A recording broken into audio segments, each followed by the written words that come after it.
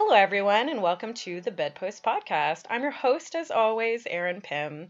Here at the Bedpost Podcast, what I like to do is bring fun and sexy guests into the studio to have an in-depth conversation about sex and sexuality with me. Though this week, I don't have someone in my studio. I have someone Skyping all the way from New York. Very excited about this guest. This is somebody that I've been honestly meaning to get on the Skyper phone for a super long time. So I'm very happy that we're finally making it happen. Everybody, please welcome to the mic Minimus Maximus from the podcast Off the Cuffs. Hi, Erin. Hello, Max. How are you? I'm well. I just have to warn you that something's going to happen, and this is not going to get released to the public because the last two times I was interviewed, Yeah. that happened. I did Nadia Black's podcast. I can't remember the name of it. Deviants. Deviants. Thank you. Dick is in the studio, sound engineering our interview. Hey, Dick. I did Deviants, and apparently the audio file for that one got corrupted. Oh, fuck. And then I was scheduled to do Disability After Dark. Yay! And we kept having to reschedule, and so eventually I'll do it. Yeah. So you're just bad fucking luck. Right, exactly. Yeah. Great. But I'm very happy to actually speak to you. Usually Dick gets in the way, as Dicks do. This is the other thread of every interview I do, is a lot of Dick puns. Because I have to refer, well, Dick and I, you know.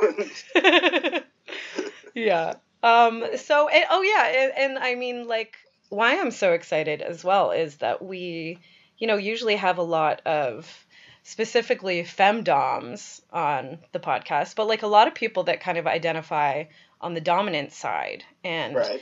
Especially, folks who are guys. I really don't think I've had a genuine submissive male on the podcast. So here we go. Wow. All right. I know. And I'd love to pick your brain about this. Sure. On whether you feel like they are kind of rare, you're kind of rarities, or not? Do you think they're super common? What's, just in your experience, your opinion on that? I don't think it's rare. I think you don't see it as much as you used to, but I think that has more to do with the way that the BDSM community has changed over the years. Mm-hmm. Because you talked about pro-femdoms before. Mm-hmm. There aren't a lot of pro-fem subs. I know there are, but, the first thing you think of when you think of BDSM is the image of the whip-wielding, leather-clad dominatrix. Definitely. I'm speaking as if a vanilla person. So I don't think male submission is rare, but I think in recent years, especially with things like 50 Shades being people's gateway entry, mm-hmm. I think a lot of men come into the lifestyle thinking they're one thing and then realizing, oh, wait, I like to bottom as well. Yeah, so switches. I think switches are more common than we realize as well. I think so, too. Everybody's... That's another one. Yeah, I think everyone's a little versatile. A little more versatile than they think they are. Oh, yeah. No, I mean, I do identify as a submissive, but I have topped. I service top and things like that. So I'm not opposed to it. It's just not, my sexual identity. Yeah. So what is your whole take on submission? I want to know how you view submission and perhaps the way that you choose to explore that.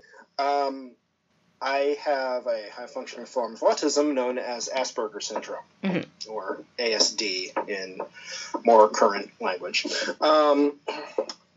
So what BDSM does for me is it takes abstract concepts like dating and sexuality and gives it rules and structure. Mm-hmm. So I'm really good at following orders and having rules and structure in my life, and making if you can make the abstract more real, that's where it comes from for me, and that's why I think I identify as submissive, and why I try to take to it so naturally. Yeah. Is that kind of how you originally got into this sort of a lifestyle? Was it connected to your Asperger's? No, because I wasn't diagnosed until I was in my 30s. Oh, okay. No. When I was growing up, I'm 42 now, and Asperger's wasn't even an official diagnosis until I was about 16. Okay. And I wasn't diagnosed, like I said, until I was, I think, 34, 35, something like that. Because, so when I was growing up, you were just a weird kid. To answer your question, I probably, I think that I understood, hey, wait, this is making a thing real. Making a thing that I have a lot of difficulty understanding, much more relatable to me. Mm-hmm. And I don't even think I consciously realized that. I just thought, oh, wow, woman taking control. That's hot to me. Yeah. This feels good to me. Mm-hmm. It feels right for some reason. Right. Exactly. Yeah. And why don't we go way back? Okay. Can you tell me kind of, if it wasn't through your Asperger's diagnosis, then what exactly did get you interested in being a submissive and getting involved in the kink scene? Sure. Okay, well, when I was a teenager, this was before the internet, or at least before there was a computer in my house. Mm-hmm. So porn was videos my dad had. And my dad had BDSM porn. Wow. Awesome.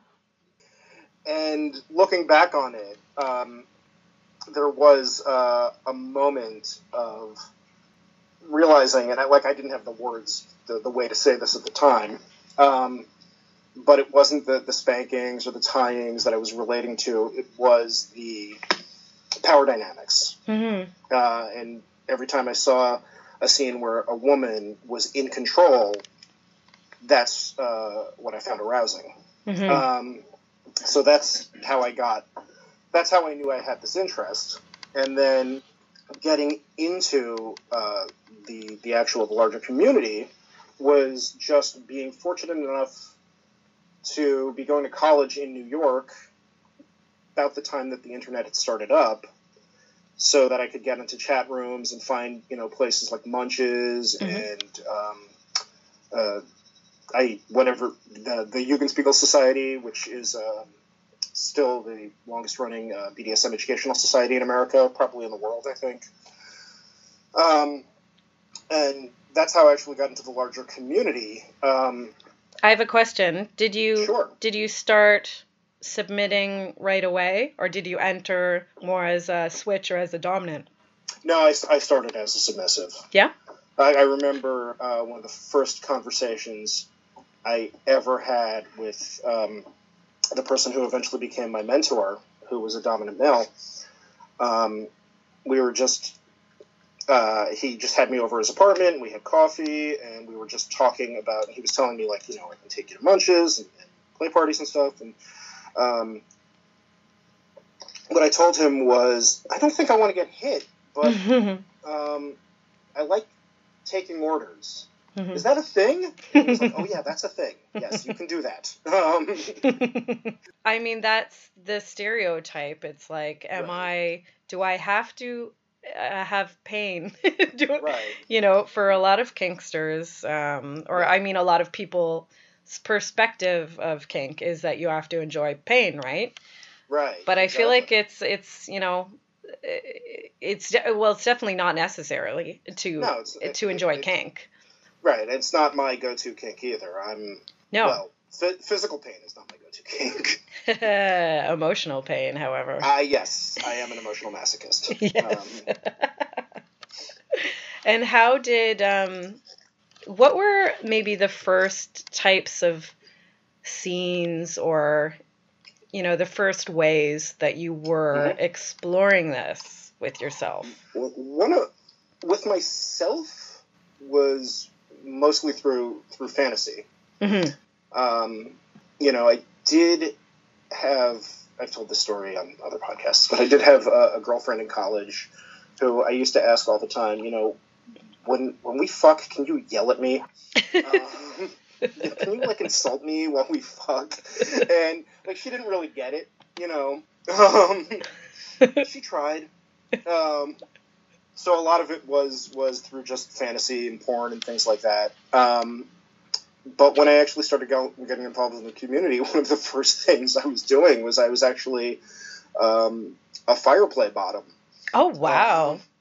Well, just jump right in there, right? Well, the thing is, my first dominant play partner was, we'd meet weekly, at her place. And at the time, this is close to 20 years ago, so fire play was not as common as it is now. She literally would use Q-tips. Oh, wow. Because you couldn't buy fire wands on Amazon, at the time. Interesting. Yeah. So, fire play, eh? Wow. Were you one of the few fire tops in the community? Wow. And since I was playing with her regularly, I wound up a fire play bottom.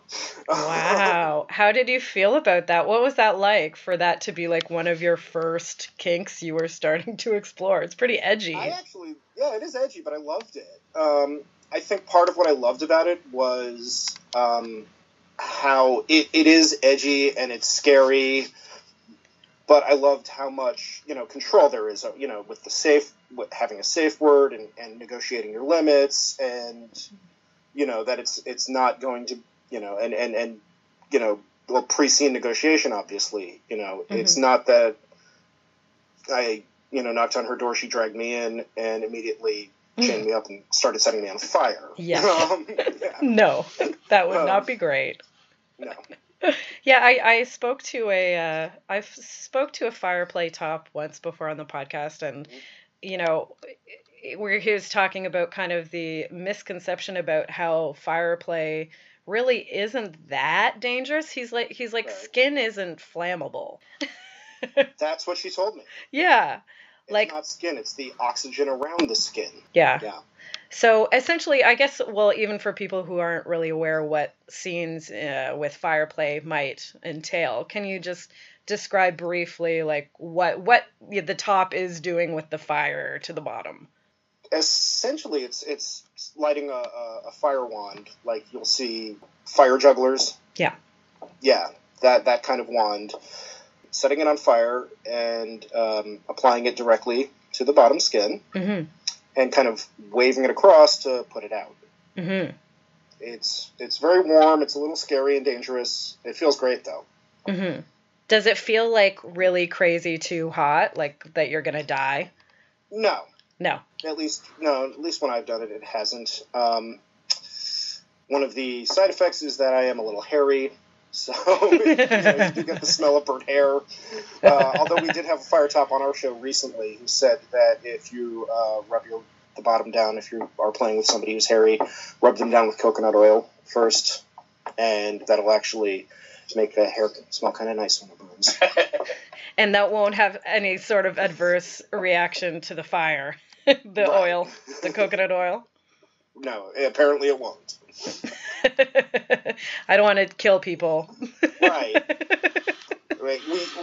We put it out on our show first, so we're liable. Great. That's all I need to know. Okay, so wow, so fire was one of the first things. One of the first things I got into. That's absolutely insane. That's so funny.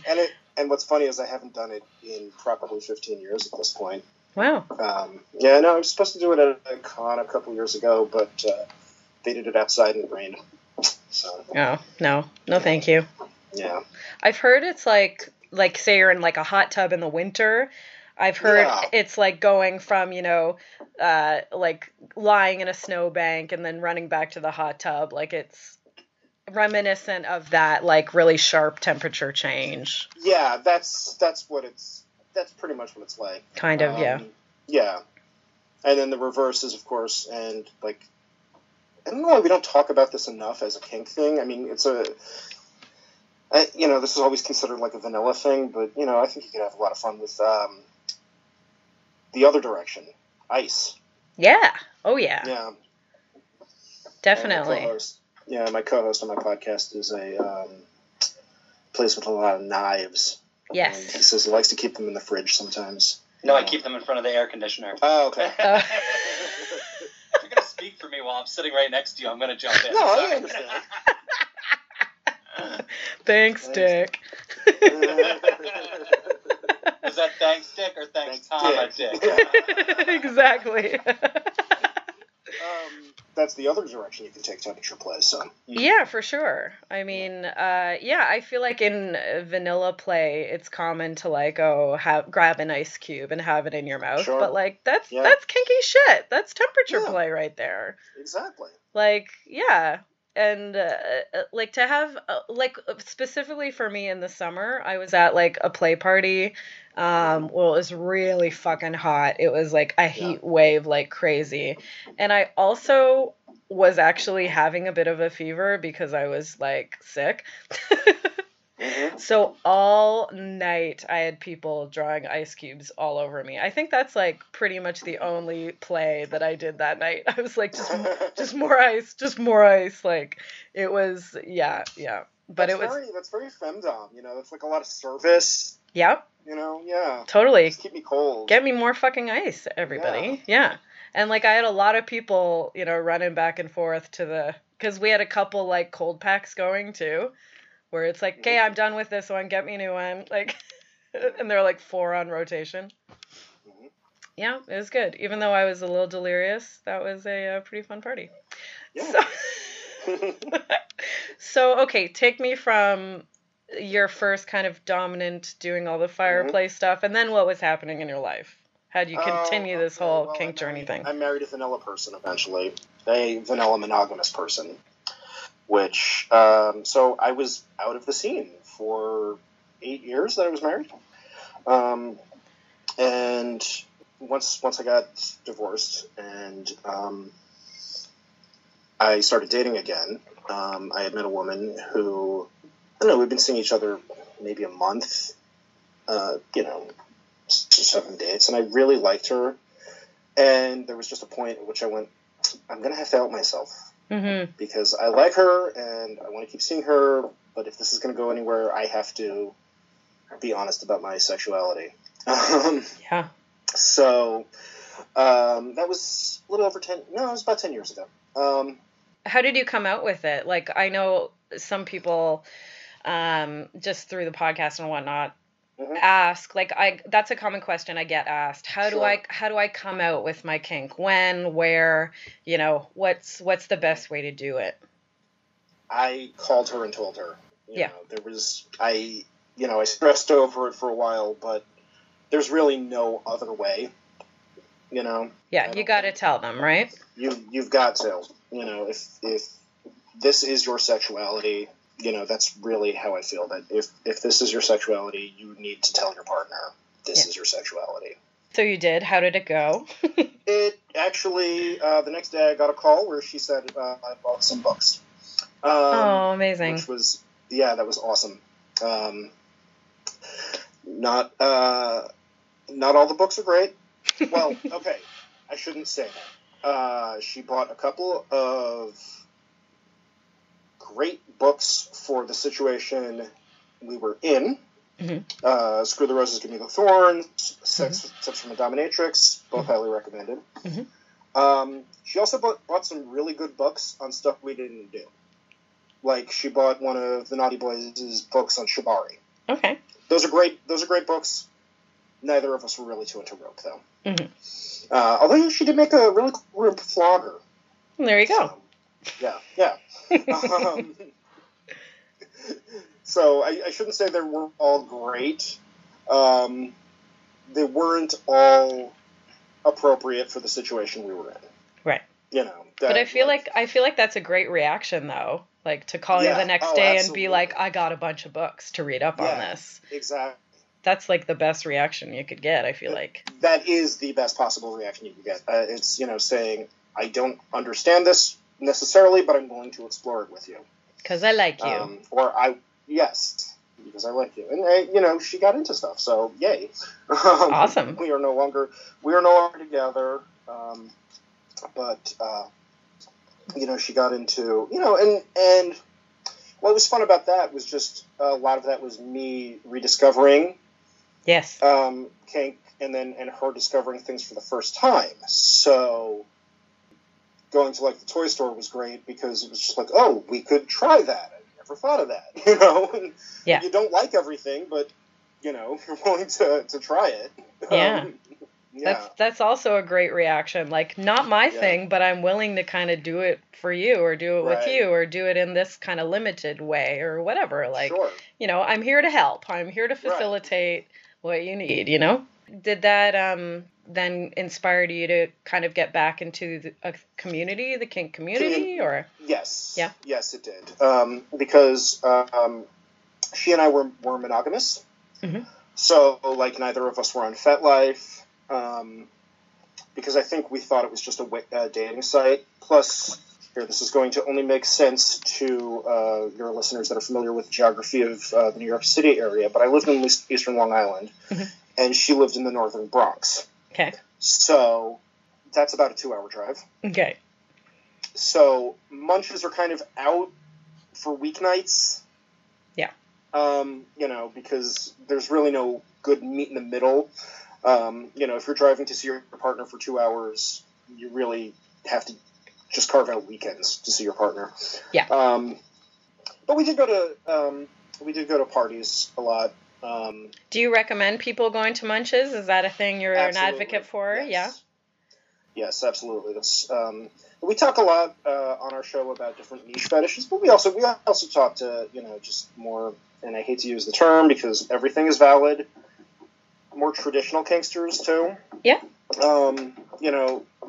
But what we always say when we talk to people with niche fetishes is if you go to a munch, you might not necessarily meet somebody who has your exact kink, but at the very least, you'll feel less alone.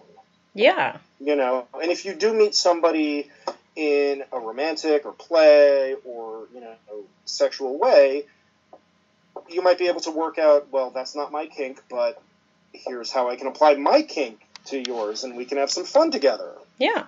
Yeah.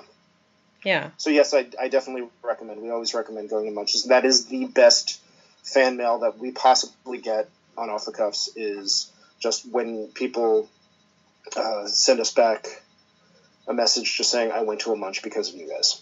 Awesome. That's always, yeah. Do you think that's a good, first step for people Absolutely. kind of trying to dive into kink? And Yeah. Yeah. Absolutely. Yeah. Yeah. Because it's very low pressure, right? It's literally just a social setting. It's not a play party where you're seeing people flogging other people. It's literally a bunch of people just showing up and just chilling and having drinks or food or whatever and just talking about kink. Yeah, I've met so many vanilla people at munches where they'll say this is my first thing ever and I'm coming back, or people bringing their vanilla partners. And there is a lot of, like you said, there's no pressure. You can see how normal kinksters can be when they're not all decked out in leather and latex. And, yeah, it's very unintimidating. Yeah. Yeah. Yeah. And every city has them. Mm-hmm. Yeah. Yep. It's very easy to go to a munch if that's something you want to do to kind of start your kinky journey. Yeah. Yeah. If you're intimidated about getting on FetLife, I completely understand and sympathize, especially if you're a female-identifying person. Yeah. What I say is never check your FetLife. If you're really that intimidated, make a dummy email account that you never check except to use for FetLife. Yeah. And never respond to a message on FetLife. Just use it to click that you're going to the munch.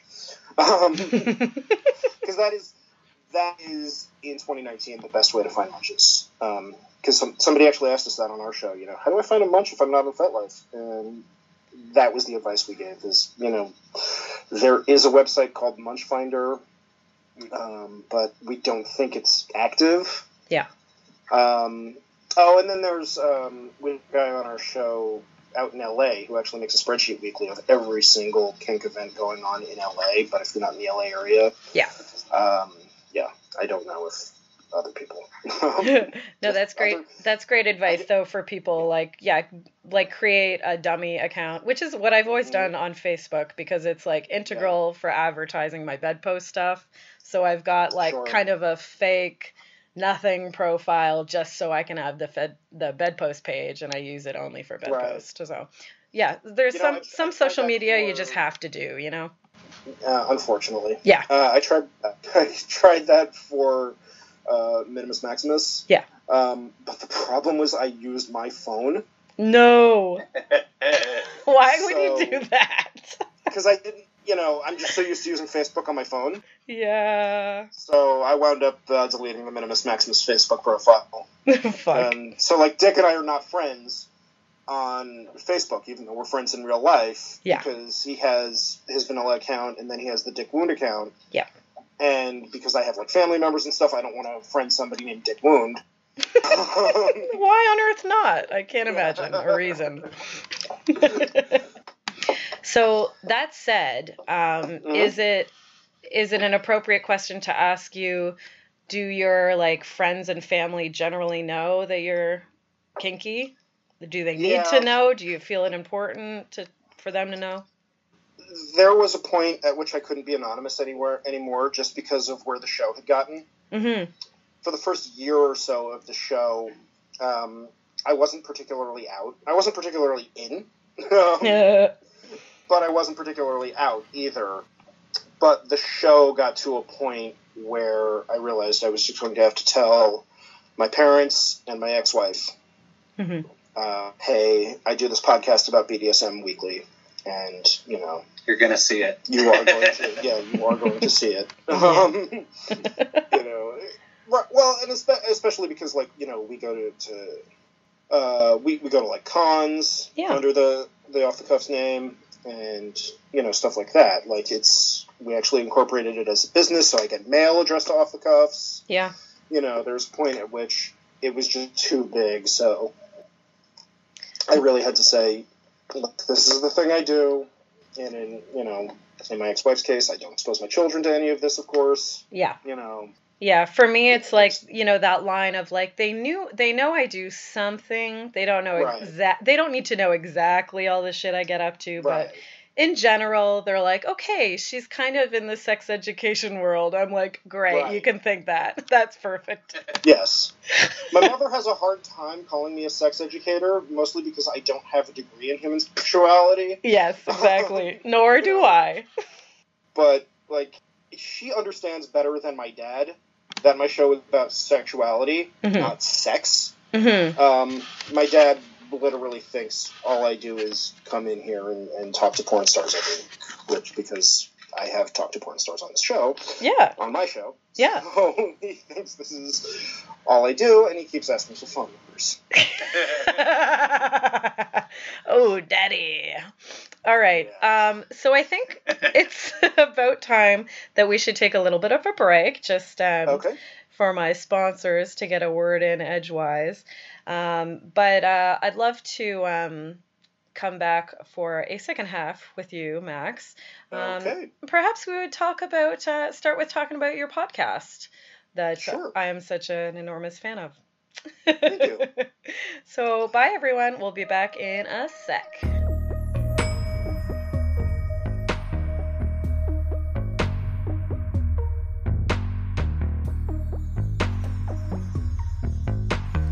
Let's take a moment to talk about our lovely sponsors, shall we? First of all, Oasis Aqua Lounge is a water-themed sex club located right here in Toronto at 231 Mutual Street. Oasis is inclusive of all genders and orientations and is shame-free when it comes to pleasure and play. Check them out at their website, oasisaqualounge.com. Unicorn Collaborators is the local leather business of two queer unicorns. They specialize in luxurious and colorful harnesses for all body types, and even craft non-conventional ones for your thigh, fist, or foot. Check them out at their Etsy shop under Unicorn Collaborators. Lovecrafters Toys is a non-gendered fantasy sex toy line that makes weird and wonderful dildos in the shape of tentacles, unicorn horns, mermaid tails, and more. Their high-quality silicone is hand-poured right here in Toronto. Check out their Etsy shop at Lovecrafters Toys. ComeAsYouAre.com is a trans-owned, trans-operated sex shop that also happens to be feminist and anti-capitalist. They carry only the best sex toys and want to give you the best price possible. Next time, use the coupon code BEDPOST, that's BEDPOST, when checking out at ComeAsYouAre.com. Provocateur Images is the official boudoir photography studio of Bedpost. To receive 10% off your next studio session, use the coupon code BEDPOST. That's BEDPOST. For more information and to see the gorgeous shots that are possible at this studio, check out provocatourimages.ca or follow them at provocateur_images on Instagram.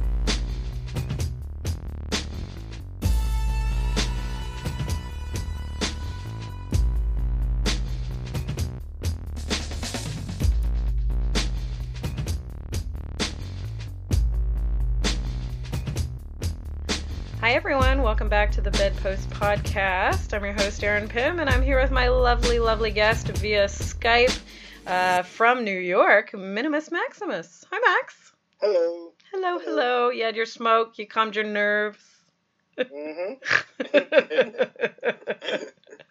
So let's start the second half with talking a little bit about Off the Cuffs. Okay. I'm a huge fan. I'm sure I came across... you're very welcome. Thank you for all your fabulous content.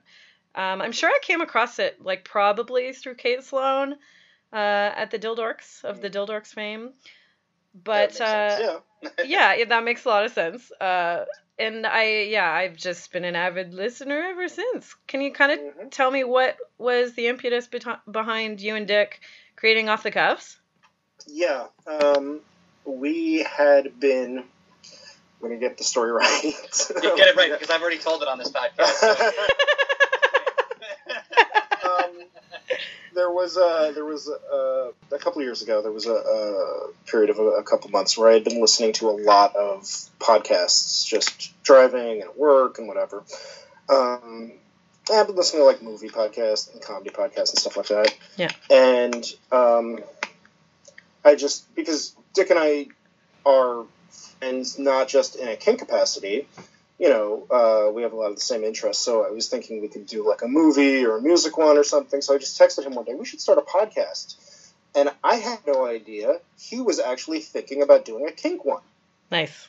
So you just, jumped right in on his idea? Right. Exactly. And he had been thinking, apparently, of either me or frequent guest of our show, Chris and Tell, as his co-host. So he got the text from me and said, okay, that's the person that's going to co-host with me, because he asked to. And when we first started doing it, we had looked at a lot of kink podcasts, and we didn't know about a lot of the ones we love now. I don't think the Dildorks had started yet. You hadn't started yet. Mm-hmm. And so we kept finding ones that were either really kind of dry and technical. Yeah. Or pro-doms looking for advertising, which nothing wrong with that. We just wanted another voice out there. Mm-hmm. So what we said is we'll just bring some of our friends in, and we'll just talk to them about their different kinks, and and then a couple of years later, you have Margaret Cho on the podcast. Exactly. And part of it too was Dick was very new to the community at the time, and so that was part of it, was that we'd be documenting by bringing in our friends and just sitting down and having conversations about kink with them. We'd be kind of documenting Dick's journey into kink. And if you listen to those early episodes, there's a lot of, we went to that party last night and we saw you do this scene. Mm-hmm. But just as time went on and we started getting more and more feedback, there was a lot more, like I was talking about before, we're getting the feedback of, my partner and I went to a munch because of you. Yeah, or that's I awesome. I started exploring this kink, and we started going, okay, we need to reach out farther than your friends. Our friends. And so that's how we started booking, like, I think we started with a lot of cam girls. Yeah. Specifically cam girls that did fetish work. Some authors asked us if they wanted to come on, and it just kind of, went from there. And like you said, 2 years later. Yeah. 3 years later at this point. Yeah. Almost 3 years later, Margaret Cho. Amazing. wanted to do our podcast. What was that like, interviewing her? That was pretty amazing. What's amazing about anytime we do somebody like Margaret Cho, or when we talked to Kevin Allison a couple years ago, or our first kind of big name guest was David Farrier from the movie Tickled, the director of the movie Tickled. Yeah. We always notice, these are people that talk for a living. Oh, it's easy, yeah. Yeah, so they're really good at disseminating the information that they want to get out there through us, and still making it sound free and natural. And nicely done. Yeah. What's the episode you get the most feedback on? That's interesting. Yeah. Because the one episode, the most downloaded episode, is one we got almost no feedback on. Interesting. And that guest is actually coming back tonight after we're done. We're going to do our show. It's going to be his second appearance. Cool. That's the episode about scat and filth play. Oh, I love that episode. Thank you. That is our most downloaded episode by, I think, almost twice more than... It's double our normal listenership for most episodes. Right, double our normal listenership for most episodes. Yeah. Isn't that interesting? I just got some information from... Headmistress Scheherazade, who is from my place of employment, the Ritual Chamber, and she said just the search results on the website, where you could see the stats of what people are looking at and what people are interested in. She's like, the ABDL nursery is by far 10 times more searched out than any other part of the dungeon or any other inquiry on anything. It's ABDL. Mm-hmm. So I wonder if you have a reason why that might be, your scat episode, or people doing diaper play. Why do you think those would be the most researched and most inquired about? I think it's because when we talk about kink, we don't usually talk about those kinks. Yeah. And I'm not saying that everybody has them. I'm not saying everybody has a fetish for it, but I think it's people know about it, and it's just not a thing people talk about a lot. You hear it in negotiations. Well, you can't poop on me. Yes. It's always in the taboos. What don't you want to do? It's always scat. Yeah. Exactly. So I think I don't know if there are necessarily more people with that fetish than not, but I think there is definitely a curiosity of, why is this interesting? Why does somebody want to be shit on? Why does somebody want to wear diapers? Yeah. We get a lot of feedback on those episodes, actually, on the age play, littles, adult baby episodes. We do get a lot of, we've had a few. We had a pro mommy on, Nanny Grace. Nice. And then we've also had, somebody who's a diaper lover, not an adult baby. To the other side of it. Yeah. There's so many different ways. Yeah, we've had a few on different forms of age play, and we get a lot of feedback on those, actually, because that's another one where that is talked about in the BDSM community, but you have to be in the BDSM community to talk about it. Yeah, daddy, girls calling guys daddy. It's the most common thing in the kink world, but the first thing somebody from outside is going to think that it's incest, and it's well, it's possibly incest play, or but it's more about the authority figure, and it's about so much more, so much more than nobody is actually incestuous, doing anything incestuous. Nor are they Right. fantasizing about it in many, many situations. Like, most of the people probably are not in any way actually having an incest fantasy. It's more about, like, the power dynamic and all the Well, other good shit. I do have incest fantasies. Yeah? But Tell me about it. it's not about the actual family member of mine. No. I don't fantasize about my actual mother. Yeah. It's more, like you said, about power dynamics. Yeah. And that's another one that we're learning is much more common than anybody wants to admit. All you have to do is go to any PornTube site, Pornhub, or whatever, any one of those. Mm-hmm. Pay for porn, Max. Pay for porn. Yes. You son of a bitch. I do pay for porn. Good for you. Because yes, I do pay for porn, and if I'm going to Pornhub, I'm looking at verified clips. Yeah. Okay? Yeah. All right.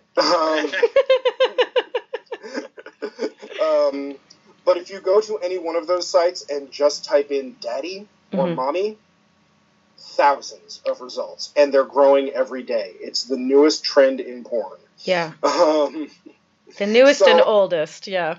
Yeah, exactly. Yeah. Right, yeah. What was the most popular selling VHS was Taboo. So, it's there. A lot of people do have the incest fantasy. They're not, I don't think it's actually fantasizing about the real person, the real daughter or mother or brother or whatever. I think it's really about how do we sexualize that dynamic. Yes. And right, the turn on, I think, is the taboo of the thing. Oh, this is wrong. I love it. We talk about that all the time on our show. Yeah. Anything wrong, I'm into. Yeah, exactly. And we've talked about a lot of that stuff on our show. My co-host has snuff fantasies. I have incest fantasies. We've talked about race play. Yeah. That's a dubious one ethically. Mm-hmm. Yeah. It's all dubious ethically. Oh, absolutely. And that's that's why we're drawn to it. Mm-hmm. Right? Yeah. Impact play is dubious ethically. Which? Impact play. Impact play. Oh, yeah, of course. Definitely. It's all dubious ethically. I mean, that's the whole fucking point of it. Exactly. It's just how can you do it safely or for a given definition of safe. Yeah, we have problems with the SSC model over here, but I see. But consensually, at the very least, consensually, yes. Consent. There's one of our mini episodes where we get into 10 or 15 minutes on the rack versus prick debate, which I'm not going to bore anybody with now. Do you think that doing the podcast, hosting the podcast for so long now has it enhanced your actual kind of experience with your own sexuality, with your own kink kind of practice? Do you think it's helped, hindered, all of the above? I think it's definitely helped because there's a lot of times we'll have somebody come on and they'll talk about a fetish they have, and I'll think, or in the conversation with them, I'll say, now that's something I'd like to explore. I'm going to try that. Mm-hmm. Yeah, I'm sure you get a lot of ideas. Oh yeah, absolutely. And I think also just in a practical sense, it's made me much better at negotiating and asking for what I want, and need, and even for my own sense of kink identity. Like at the beginning of our conversation, we were talking about how I still do identify as submissive, but I'm more able to talk about, I'll top occasionally. Or things like, we were also talking about how I'm more of an emotional player. Yeah. I'll admit to liking a beating occasionally, except when Dick doles it out. But, with his tiny hand, yeah. With the tiny hand. Tiny hand is... I actually read an interesting blog post of yours talking about why and when you do enjoy pain, because I think we're kind of similar as bottoms, is that I don't identify as a masochist. But just about every other thing going on in the scene, say it's a spanking scene or something, is very hot to me. Except, we talked about that when you were on my show. Yeah. And yeah, so that's true for you, that you wouldn't, identify as a pain slut, Right. but there's just so much else happening that's so delicious. Exactly. It's about the power dynamic. It's about being told to take it, Yes. And we've talked to a lot. I think Kate from the Dildorks talks about that a lot. It's not necessarily about the pain, but it's it's about being told girl afterwards. Yes. Because do you feel like when you're done a scene, say where you have been on the receiving end of a beating, how do you feel? Oh yeah, it's amazing to know that you got through it. Yeah, so like accomplishment? Exactly. Yeah. And also there's like subspace and the endorphin rush, the adrenaline rush where, you just kind of, at least for me, I just kind of sink into it. Do you go into subspace pretty easily or often, or? It depends on the scene. Because I'm not a pain slut, like you said. Yeah. With just a straight impact scene, it's hard for me to go into subspace easily because the pain keeps taking me out of it. Yeah. But for humiliation scenes, yeah, I do go in pretty easily. Interesting. Yeah, I recently attended a workshop by Headmistress Scheherazade about altered states, about top space and subspace. It's very, very interesting. Next time we do that article, I'm going to tell everybody, do that workshop, I'm going to tell everybody about it, because like I went, and I'm a pro dom, and I went with a newish subby person who has just kind of started, on their kinky journey, and another person that was a very experienced lifestyle dom, and we all took something very important away from that workshop. Like, it's very We talked to somebody on our show recently who talked about the first time he went to a kink party. Yeah. He was so frenzied, and so like anybody that was doing something was going, I'm going to try that, I'm going to try that, I'm going to try that, and at the end of the night, they had to tell him, okay, you have to crash here. You're in no shape to drive. Sub frenzy, that's a real thing. Oh yeah, absolutely. Do you think did you go through a bit of a frenzy at some point? I did, but it's so funny because it's not when I initially joined the scene, but I think when I re-entered, I kind of went through a frenzy. Yeah. And it was more about, for me, it was more about different, not so much the different activities, but different people I could play with. Yeah. Yes. Because right now, are you a single poly? What's your relationship setup? How do you? Tough. Yeah. Because you are owned, right?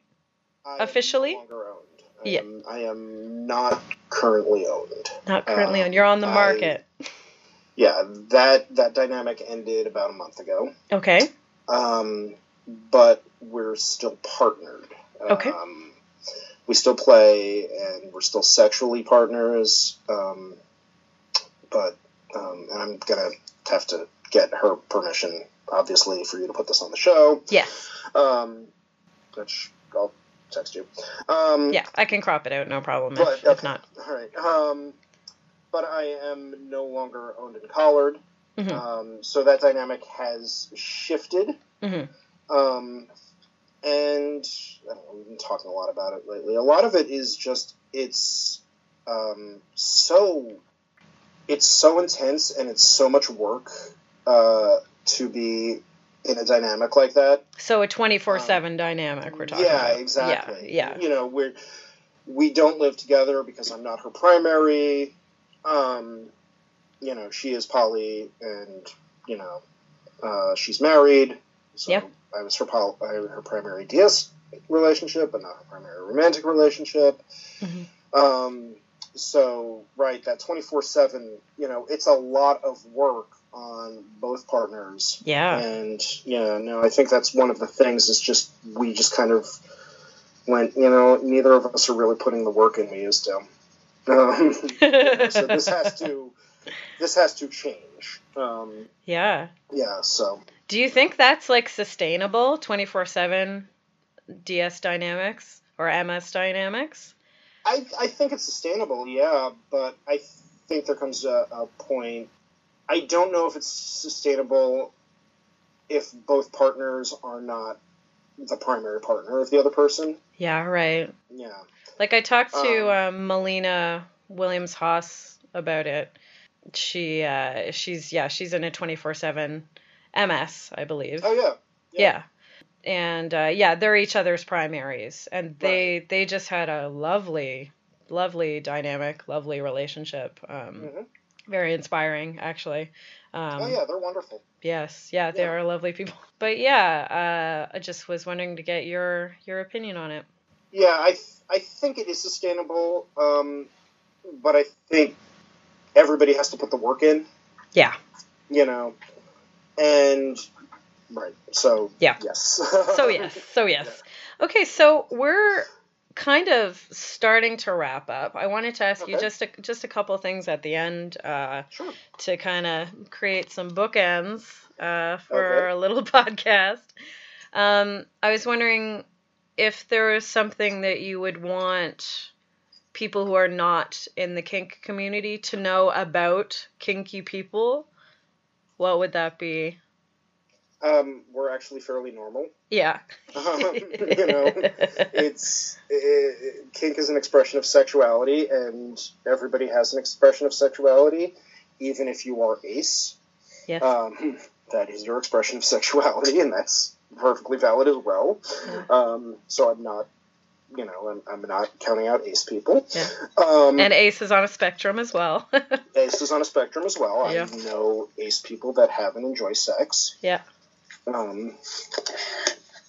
It's that we are normal and that, quote unquote normal, quote unquote normal, right? Yeah, that our our expressions of sexuality are just as valid as anybody else's. Yeah. And for the podcast, for Off the Cuffs, do you have an episode you would point people to if they're a new listener and they want to kind of get a good idea of what you guys are about? What we're about, that's a tough one. I point people to 101, but we're not on that. That's funny. And I love it when people tell me that's my favorite episode, because my response is always, so you like the one without those two guys on it. Sick burn. Literally 2 minutes in the beginning just introducing the concept, but that's the one I point to for people that don't know kink. Great. Because that's our friend Jack doing his intro to BDSM in general and the lifestyle in general. That's episode number 101 because it is his BDSM 101. Nice. As for one that we're actually on and that's more kind of a relevant feeling as to what our show is kind of all about. Yeah. There's a recent one that we did that I liked. I'm not going to know the episode number. What was it about? Who was the guest? Yeah. No, his name is escaping me. The guy from New Hampshire. What was his name? Oh, Living Curious? Yeah, our episode was Living Curious. Oh, okay. Great. Yeah, I think that's kind of a good example of who we are and what we're about. He had some interesting kinks. He's into chastity, diaper play, but it's more. That's one where we really kind of just explore his kinks and talk about. One of the reasons I really like it is because we talk a lot about his own coming to terms with how kinky he is and how you can have fucked up fantasies and that doesn't mean you're a bad person. Yeah. Yeah. And there's nothing wrong with you. Yeah. No. But there is, you bad, filthy boy. Oh.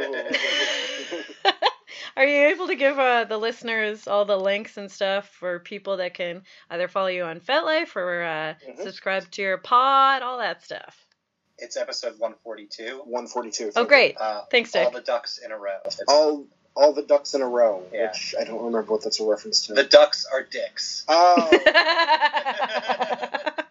was about checking your dick in the mirror before leaving. Right, that's right. We get into a whole thing. Checking the pants bulge. If your listeners are not familiar with our podcast, what we essentially do is we have long-form conversations. So we'll go off on tangents sometimes, and we go about 10 minutes on adjusting your crotch before you leave the house. For, people with penises that want to make sure it looks good. Amazing. Yeah, I believe it was, I said, you got to make sure all your ducks are in a row Right. or something. But anyway, yeah. Perfect. Okay. All right. But you can find our podcast at Off the Cuffs. We're on all the major podcast abilities. Our website is offthecuffs.org. And I like how you looked at me questioningly. Org? And org? Yes. We used to be .us, but now we're .org. And we stream through the website as well as all the regular podcast apps or players. We also, and the Twitter for the podcast is OCP Kink, and we're on FetLife at Off the Cuffs. And then if you want to follow me individually on FetLife, Minimus _Maximus. This is how Dick does our links every week. Minimus _Maximus on FetLife, and Minimus Maxim without the us on Twitter. Well done. It's very weird hearing you do that. Individually. You said it like Individually. I recognized it. It sounded familiar. Yeah. I'm so used to hearing it twice every week because I hear him say it and then I listen to the episode. So. Thank you so much, Max, for taking the time to speak with me. I'm so happy we finally did this. Thank you for having me. Yes, me too. And thank you, Dick, for being a weird creeper throughout this entire episode. I love that there's like a few episodes of your show now that I'm just kind of chilling out. Yeah, I know. With Gerza also, and I'm kind of sitting there being a fucking asshole. I think I was making him laugh or some shit. I don't know. Yeah. Yeah, okay, so thank you so much. I hope everyone checks out your podcast. It's absolutely amazing. Again, it is my favorite kink podcast, so if you need a better testimonial than that, then I don't know what to do with you folks. The shit I have to tell you about, if you are in Toronto and you want to see a Bedpost stage show live, we're the third Friday of every month at 8 at the Social Capital Theater. If you're listening to us on a podcasting app, a rating and reviewing goes a really long way. On Instagram, I'm the Bedpost Show. On Facebook, I'm Bedpost Erotica. And we're on bedpost.ca as well. If you want to email me, thebedpostsexshow@gmail.com. And if you want to check out my Dom persona social media, I am the Lady Pim1 on Twitter and on Instagram. And if you're listening to the podcast, then you will be hearing original music by Stephanie Copeland. And you can follow her at stephcopelandmusic.com.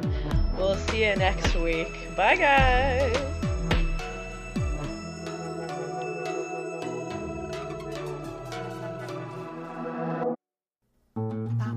This podcast has been brought to you by the Sonar Network. Sonar!